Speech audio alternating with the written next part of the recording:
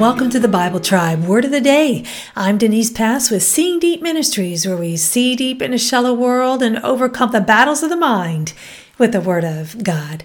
Understanding the holiness of God is hard for us to do in today's culture, but God is the same yesterday as He is today. God is holy, and those who walk with Him are required to be holy too. Reading in 1 Samuel 6 through 10, and the verse of the day is 1 Samuel 6, verse 20. Who is able to stand in the presence of the Lord, this holy God? They cried out. Where can we send the ark from here? Word of the day is presence, and it is the Hebrew word paw-neem. This word means presence, face, and with a preposition, in front of, before, in the presence of.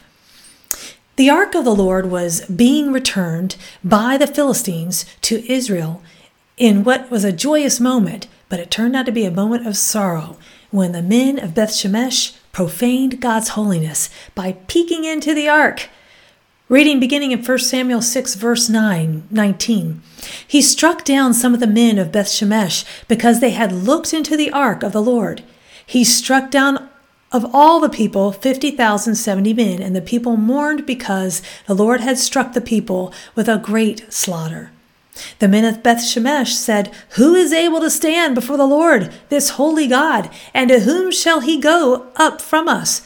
So they sent messengers to the inhabitants of Kiriath-Jearim, saying, The Philistines have brought back the ark of the Lord. Come down and take it up to you.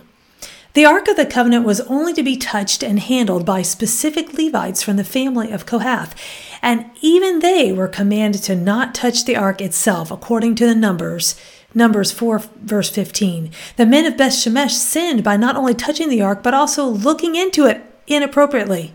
Regarding the number of men, it is thought that it was 70 out of 50,000 men. From the Enduring Word commentary, it says, In their disrespect for God, the men of Beth-Shemesh offended the holiness of the Lord. Now they knew the Lord was holy, but it didn't make them want to be closer to God. It made them want to be distant from Him. Holiness is not just moral purity, but it is the idea of apartness, that God is separate, different from His creation, both in His essential nature and in the perfection of His attributes. God is holy, and He wants His people to be holy. Through the death, burial, and resurrection of Jesus, we can be in the presence of God, and we can be holy. The veil has been torn.